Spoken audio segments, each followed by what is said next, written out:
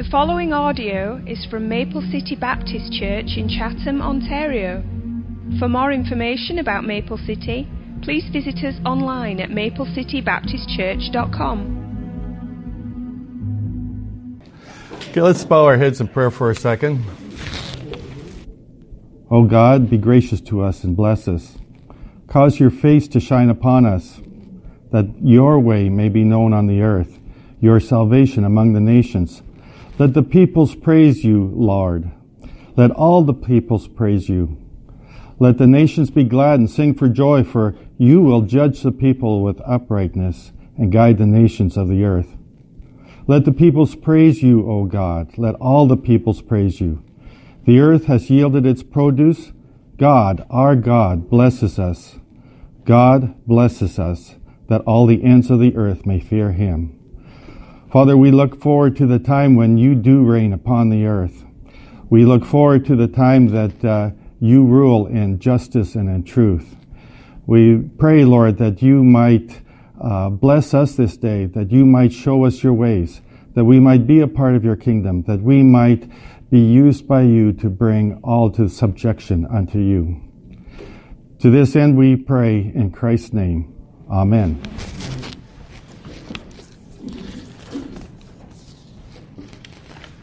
Morning. Good morning. Okay, first question. Do we live in a post-Christian era? Yes. We do. You know, I really don't like that term post-Christian because it bugs me. Like it means like it's the end, it's all over, and I don't agree with that. Also, it has a little bit of evolutionary tones to it, doesn't it? It's a natural progression. So I don't like the idea, but it does talk about a truth. And I heard someone say once, it goes like this: the first generation knows and loves the Lord. The next generation, the second generation, knows the rules and the routine. And the third generation questions the rules and rebels. It is so important when you're raising your kids that you concentrate on the kids, that they just don't know the rules and the routines and just coming to church, but they learn to have a personal relationship with the Lord. So how does this decline happen? Like it's gradually, it's slow, but it's progressive. And last week we talked about grieving the Spirit and quenching the Spirit, and we're going to relate that to that. The first thing in the progression is that we grieve the Spirit of God. And what we're referring to there is that we have one foot in the church and we have one foot in the world. We're part of the world, and the world has a pull to us, and it pulls our eyes away from the Lord. James talks about being a double-minded man, and let not that man expect that he will receive anything from the Lord. And that's the first stage. So now the second stage is we quench the Holy Spirit. And what that means is that we extinguish the power of the Holy Spirit in our lives. Okay? That's the progression of Romans chapter 1. And what we do is we exchange a relationship with the Lord Jesus Christ for the study of God. Or we exchange God's words for a catechism or creeds or daily devotionals or even theology. It can be a substitute for that personal relationship with the Lord. If we look in scriptures, the Talmud that the Jews had were referred to by the religious leaders at all times, the Pharisees. And what was Jesus' argument about? It was about people that listening to the doctrines of man. It was the Talmud. I don't know what you're reading, and theology is good, but I tell you have to be in the Word of God, and you have to be in it every day. And the last stage is blasphemy, where the church, even the church, becomes blasphemous. Okay, I was at a United Church funeral not too long ago, and of cousins of ours. And to tell you the truth, I couldn't distinguish it as a Christian service. Like, it was more like Saturday Night Live, or more like The Tonight Show with David Letterman. Like, there was no scripture read in that service, or very little scripture. There was no preaching. There was no gospel in it. It was sad. And I look at the legacy of the United Church. This godly lady, this lady, had 3 children. 2 of them are divorced. The sons are divorced and remarried. The oldest son, his ex-wife was there, and his ex-wife was greeting the people just like the rest of them, as if she belonged. And to tell the story about her is, years ago, she ran away with the United Church minister that was preaching in that church. And she was female. What is wrong with this picture? A lot.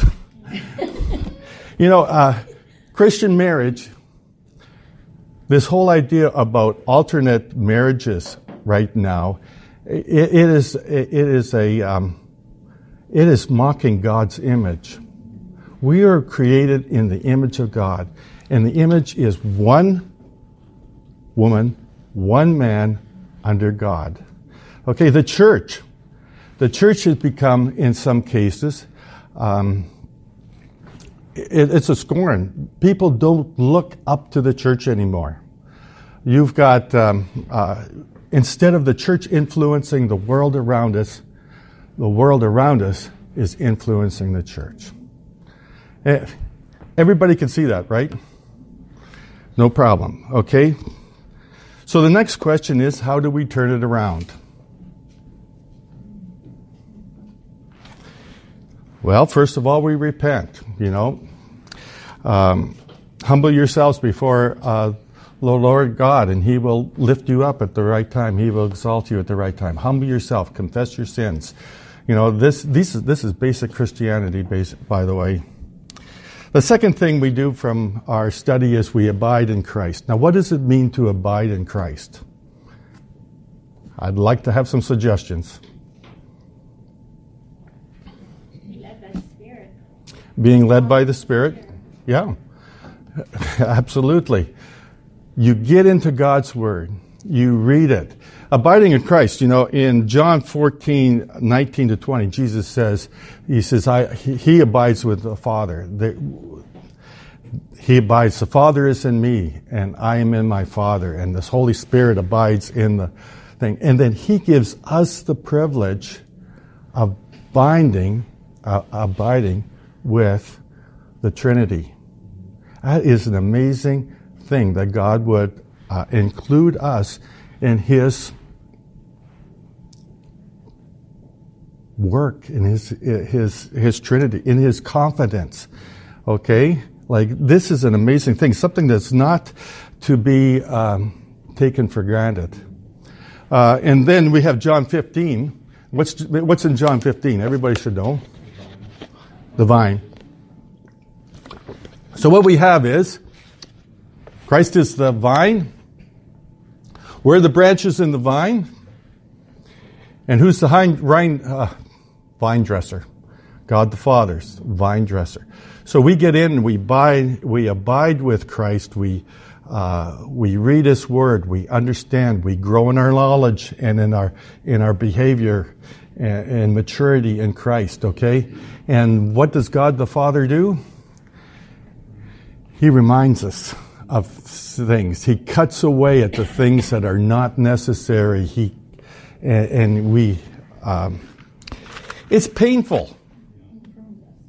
He prunes us, and it's painful. He works at us and molds us and tries to recreate us into the image of Christ. It's a wonderful process to be a part of, and it only happens when we abide in Christ, when we look into His Word, when we are in tune with His Spirit. Okay? And then the third third step here I have is let God. Okay? If we look at the situation, what is God's job in this whole thing? God's job is to draw all men to himself. Jesus Christ said, if I be lifted up, I will draw all men to myself. Okay, the Father in John, what's the verse? John 6, one of those references. John 12:32, I think, is the Father. The Father says nobody can come to the Father or the Son unless the Father draws them. Okay, so it's their job to draw. It's not our job. It's not our responsibility to bring all men to God. It is God's job. So what's our job in this whole process? First of all, it is to abide in Christ and to obey his commandments. You know, it's not Pastor Rick's job to build his church. It's the job of God and the Holy Spirit. His job is to abide in Christ and to obey his commandments. And that's every one of our jobs to do that. Okay? So, any questions about that up to this point? I think I'm preaching to the choir. You mentioned this, and it's been sort of a recurring theme in our church about this idea of repentance, right? And I think too many times we equate it with just the lost. But repentance and faith is for the believer every day. And we have to acknowledge when God is pruning and he's cutting away from us the sin and the dross and all those things, then we have to repent. We have to humble ourselves. It all goes together. And it is a Christian life, and there's no getting away from that. No. It's an amazing thing, but you know, when it talks about quenching the Spirit and talking about grieving the Spirit, who does Paul talk to about that? He's writing to the churches. He's writing to the church. He says, he's warning the church that if you don't keep in the Word, you will grieve the Holy Spirit. If you look towards the world, if you can quench the power of the Holy Spirit in church. And I tell you, a church without the Holy Spirit going is a dying church. We have a real enemy, and it's our flesh, and we live with it every day. And if we allow it to control us, we can't walk in the Spirit. Mm-mm. That flesh is nasty. Well, yeah, we're fighting the three fronts, the world, the flesh, and the devil. Yeah. And, we conquer one at a time, I guess. The flesh, we don't recognize it often. We often recognize the devil in the world, but the flesh, we don't always recognize. That's because we don't want to admit our basic nature. Yeah. Right? Any other comments? Anyway, I want to get on to the, so how do we do this? How do we turn the tide? And, the title that I put on a lesson today is The Secret to Spirit-Filled Ministry. And what is the secret? What is the secret? We need to understand the spiritual gifts. And so you turn your paper to the other side, and you'll have them listed.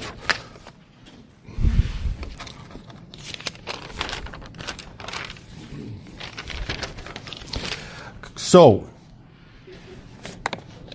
in Scripture, we have 3 lists given to us by the Apostle Paul about spiritual gifts. Now, can you name them without looking at the sheet?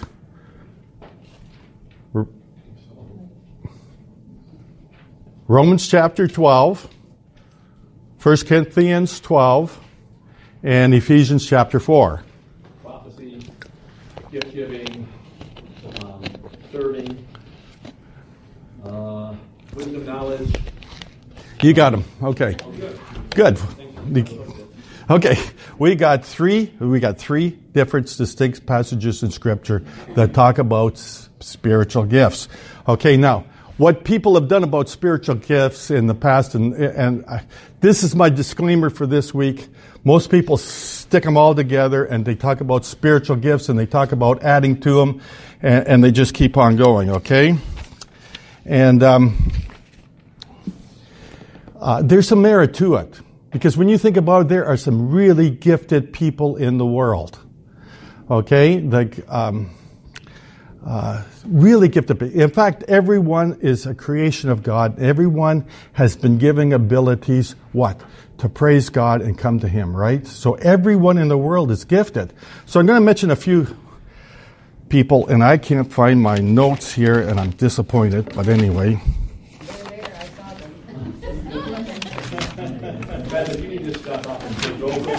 Okay. So I'm going to name some person. John Taves. Remember John Taves? He was here. He was a gifted fella. He could sit down at the piano and he could just play. He would go before a church service, he would play and he would just flow from one hymn to another. And we were watching him one day and he's playing along and all of a sudden he plays the theme song to Adventures in Odyssey. Did you guys know Adventures of the Odyssey? It was really we sat back and said, not everybody understood what was going on. They were saying, what tune is that? But he would go, and then he'd play, and then he'd go back into a hymn, and he'd just keep on playing. He was a very gifted person. Now, I was going to talk about two people in the Bible that were very gifted, and and Bezalel. Do you know who I'm talking about? Yeah, the guy who worked on the tabernacle. The guy who built he was given, say their names. I think it's, I thought it was Oholiab and Bezalel. Yeah. Yeah, probably. Should talk about the Hebrew scholar here. How do you say those names? I'm going to have to look at it. Yeah. Right. They're gifted people. And they would say, Scripture says that God gave them the ability to work with bronze, to gold and silver, and to work with wood and ornamental wood. And they were given the ability to create the tabernacle in the wilderness. But just remember the idea that God gave them the talent. Think of all the world, what this last 100 years have brought to the world. That was God-given. Whether you recognize it or not, whether the people who created or invented these things realize it or not, it was God-given. I'm going to mention one other guy here that's very gifted. There's a guy named Anthony Burris, right, Buff? Yeah, Anthony Burris. Anybody heard of Anthony Burris?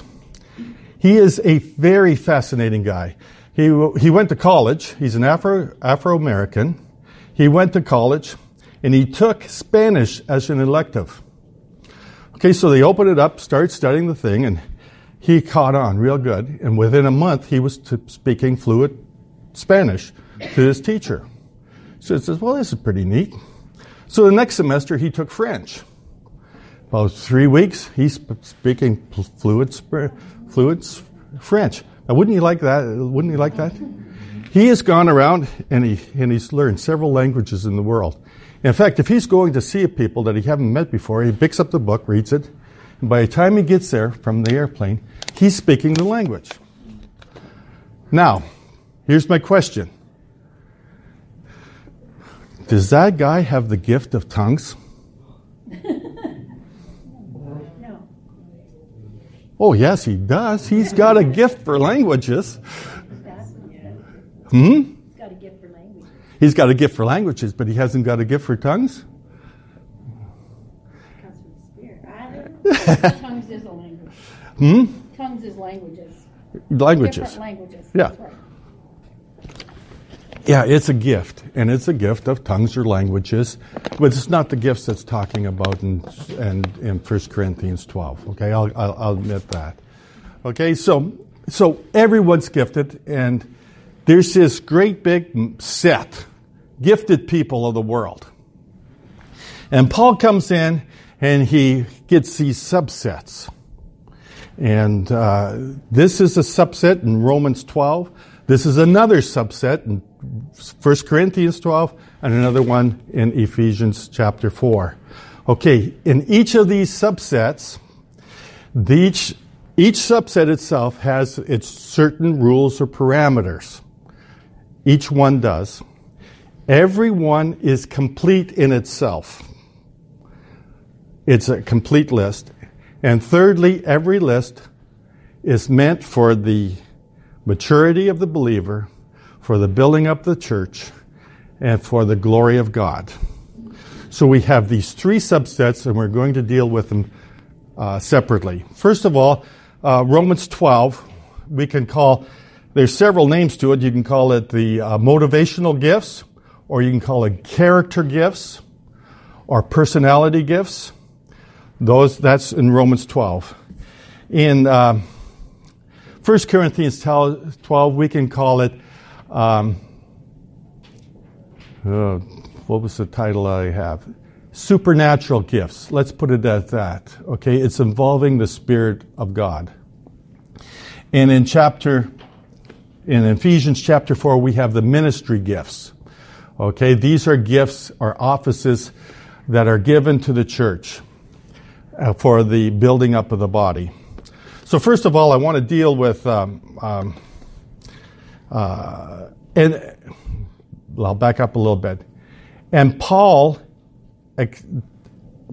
identifies these gifts separately. If you turn to 1 Corinthians chapter 12, starting at verse 4.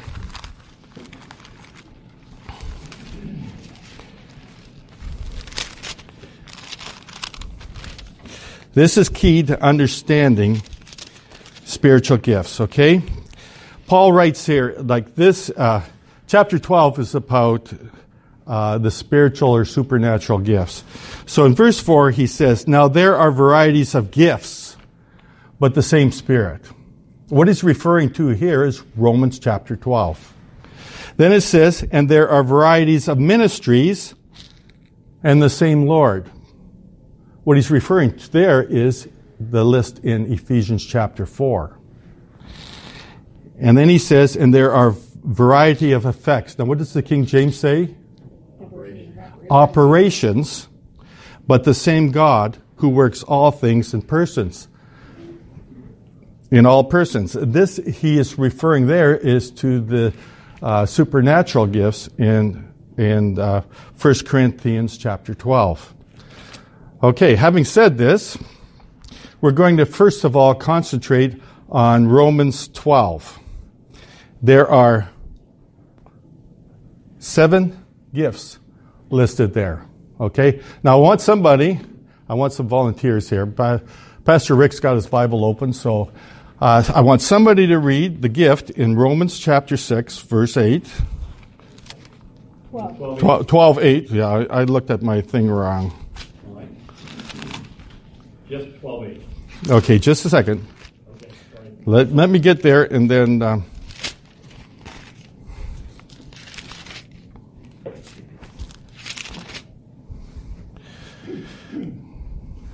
okay, in chapter 12, verse 6, okay? And seeing that we have gifts differing according to the grace given to us, let each exercise them accordingly. And then it talks about prophecy. So I want one person to read the gift. I want Pastor Rick, if he would, to read the verse associated with it in verse 9. Okay, Paul writes these gifts out. He lists them, and then the next 7 verses afterwards, he describes the gift. So I want somebody to read it, the gift, and then Pastor Rick will read the verse. So who's going to read the gift?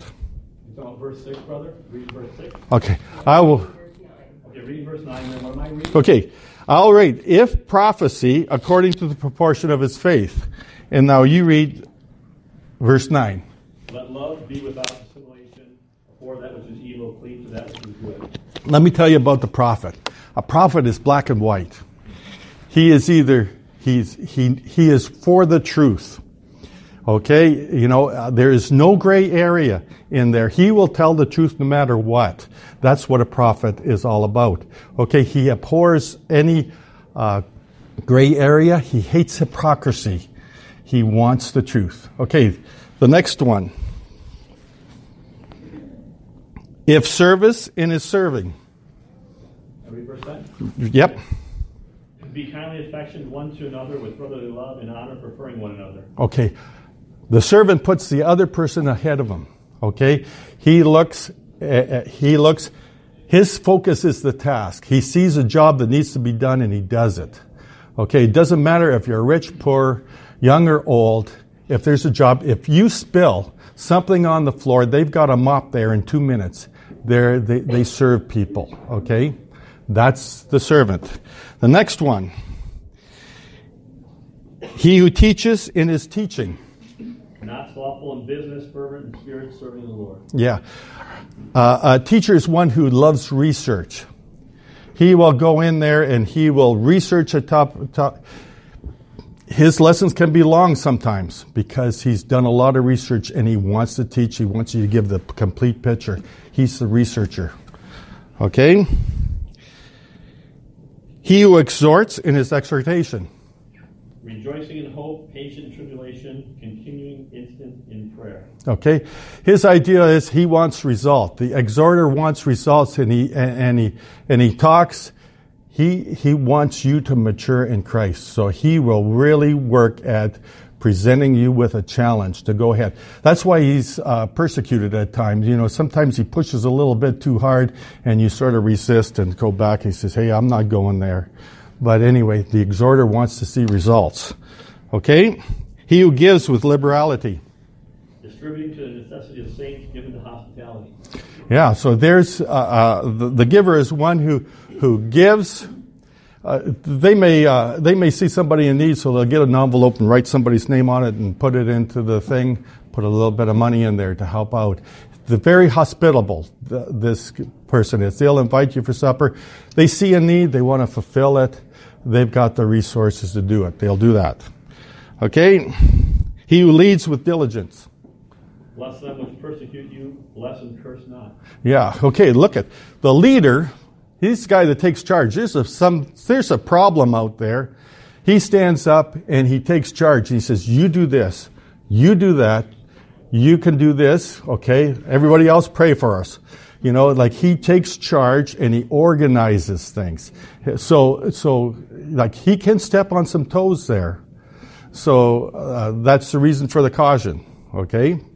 But he takes charge. He's the leader. He who shows mercy with cheerfulness. Rejoice with them that do rejoice and weep with them that weep. This is a person who goes to the hospital to visit a friend, and they identify with them, and they can talk heart to heart with. Okay, this is the person that really cares. They're the nurse. They're not really nurses, but they take care of the spiritual needs of that person. So if you're rejoicing, they're rejoicing with you. You know, they look. Now, Paul, I want you to understand that he defines what he means by those gifts. Prophecy, mercy, exhortation, teaching, and stuff. Take a look at those gifts. If you had all those gifts, who would you be? No question. That is the character of Christ. Okay? Now, Paul here, he's talking about it, and he says, every one of you has got one of these gifts. At least one of these gifts. But every one of you should be striving to get the character of Christ. So all of these things you need to learn. Okay? In fact, Paul there, he gives instructions. He gives instructions all the way to the end of chapter 13, after the end of chapter 12. He's giving instructions. So it's part of maturing and growing and everything.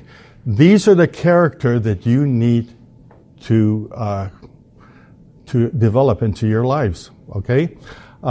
Now, each one of you have got one of those gifts. And so what happens if there's a situation? There's a default, okay? You go back to your original, what you're good at, and you start there. But you have to learn the character of Christ. Now, I've got a few more minutes, and we're going to go to 1 Corinthians. Gifts. There's difference in gifts, okay? Let's see. This is your gift. And I'm going to show you. I'm illustrating you the difference in gifts. Okay? Here's one. Steve, you got the other one. Hurry up and open it up.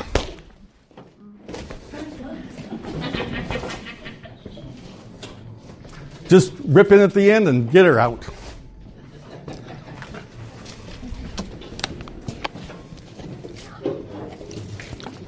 Just open the box end there.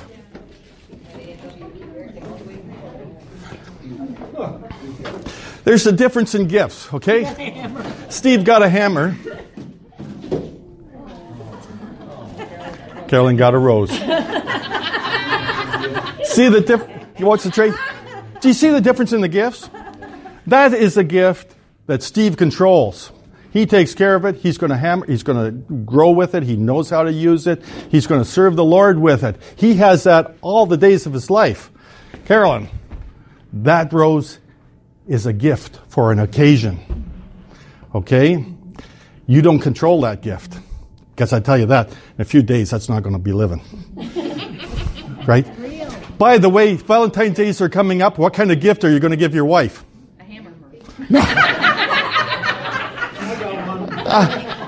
I tried that. You know, I've tried that. My typical Christmas gift is a vacuum cleaner. I said, if you can't use it every day, what good is it, right? But apparently, guys, women like things that die and or make them fat. One or the other. So, chocolates or roses. You know, that's the way it goes. As long as they're alive when you give it to them. Yeah. You don't control 1 Corinthians 12. You have no control over it. Who controls the gifts in the Holy Spirit? Yeah, you don't control them. So you take a look.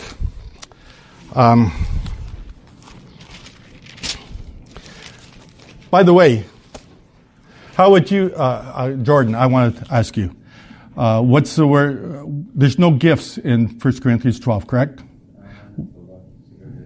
Yeah. Oh, I thought you'd have it right at the top.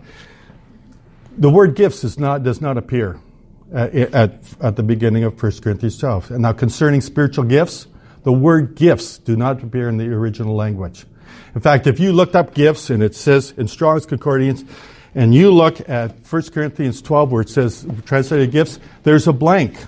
It's not there. The word is? Yeah. What does it mean? Spiritual matters. So how would you define it? How would you translate it? Now concerning spiritual things, but I don't want you to take care. Yeah, spiritual things. Now concerning the acts of the Spirit. Now concerning the manifestations of the Spirit. Now concerning the things pertaining to the Spirit of God. This is the Spirit of God that's working in 1 Corinthians 12. Yes? And Tom, it's very interesting that he uses that phrase to people who are not spiritual. Mm-hmm. He's writing to the Corinthians who have real trouble in this area. He's about to show them what it means to be spiritual, the character of Christ. Mm-hmm. Yeah. Okay. 5 minutes. Okay, the list is sitting there, and we're going to go through it. These list of people, wisdom, knowledge, faith, healing, miracles, prophecy, discernment, tongues, and interpretations are framed in by 2 verses. Verse 7 says, to each one is given the manifestation of the Spirit for the common good. So this is the Spirit appearing in your life. In verse 12 it says, the same Spirit works all things, distributing to each one individually as He wills. Do you get it? Who gives the gifts? It's the Spirit of God. It's the Holy Spirit. And who chooses whether you get a gift or not? And that gift is for an occasion. Okay, it's nothing. It's nothing that you hold on. Let's go through them. Wisdom. The first one is wisdom. The promptings of the Spirit are so important. How many times have you gone through Scripture and you're reading the Scripture and something hits you, stands out towards you, and you say, you know what that is? That is a rhema from God. And rhema is the Greek word for, where's my Greek scholars? It means word. It means the specific word for Christ. It means a word that's meant for you alone. That's the rhema. So you ask for wisdom. Okay, second one, knowledge. Have you ever been out and all of a sudden you look at a person and you know exactly what's wrong? Where the Spirit of God says to you, hey, you need to pray for this person. Have anybody ever experienced that? I came out of church one day and I was looking at a girl, a young lady was sitting in a car and she looked distressed. I looked at her and I immediately knew what the problem was. And I could pray for her right there because I knew what her problem was. Anyway, I won't go into that. Faith. Faith is a gift that God gives you, okay? I had this professor in school, and he said, if I catch anybody cheating, he says, you're out of the school. I'm going to get you kicked out of the school. So I'm sitting here, I'm looking at my notes before the exam. They hand out the test paper, and I'm writing out the test, and I'm looking at, and all of a sudden I realized, here's my book, sitting open. I haven't looked at it. I wasn't a bad boy. But I'm looking at it and I'm saying, all this professor has to do is see me closing this book and I'm out of this university. And you know what I thought? God says, I said, God knows where I'm at. He has a purpose for me. And that purpose is going to be accomplished in my life, whether I'm kicked out of university or not. And I had the peace of God. That's all I have. It's a gift of faith. Okay. We need that gift of faith more often. Okay. Healing. Is the gift of healing for today? Nobody's answering? No. Sometimes. You don't think so? God can still heal when he wants to. But it's his choice, not man who can stand up and say. I don't believe in faith healers. But I believe that God can heal anytime, anywhere, anyplace. Yeah, I tell you, there's healing. God heals today. It's a gift given on occasion. Okay? I wouldn't be here today if there was no healing, because I had an incurable disease when I was 17 years old. Okay? And to come to your point, you're absolutely right. There is no such thing as a faith healer. You look at the variety of ministries, and it says there's apostles. Those are people that plant the church. Okay, that's the guy down in Dominican Republic, Eves. That's what he sounds like to me, okay? There's a prophet. He's the one who speaks the truth from the pulpit. There's evangelists. They want to have results. They're exhorters. Then there's pastors and teachers. They're the ones that look into God's. They're the ones that take care of the people and teach people the doctrine. There is no faith healers there. Okay? There is no miracle workers listed in there. And I have to tell you one other thing. If somebody says that I have the gift of tongues, that's a misnomer. Because tongues is a gift from the Lord. And it's always given in situations where it edifies the church and edifies the believer. Okay, so don't say that I have the gift of tongues because you don't understand the gifts there. Okay? Now, I know that's controversial, but I'm just saying, is there tongues today? I don't think so. She doesn't think so. I say if the Lord gives you it, you accept it, okay? Prophecy. Have you ever known what's coming up next? Has the Lord ever got... Well, yeah, prophecy's in the Bible, but in a situation, have you ever had a situation where you knew what was going to happen? I told my pastor once, former pastor, I said, watch out for this guy because this is what's going to happen. And you know what happened? It happened. And then he came to me and said, I never saw it coming. I said, I tried to tell you. You know, and then other times, then it happened to me. Did I see it coming? Not a chance. Discernment, knowing discerning the spirits, important. You know, my time's up. Has this been helpful? Yes. Okay. Yeah, very much. We were sitting around the table. We were discussing spiritual gifts. We do this quite often and stuff. And I said, what's Pastor Rick's gift? And you know, everybody in that room said the same thing. Then I said, okay, what's Pastor Dan's gift? And everybody in the room said the same thing. That's your homework for this week. Figure out what gifts that they have. I'd be interested to know.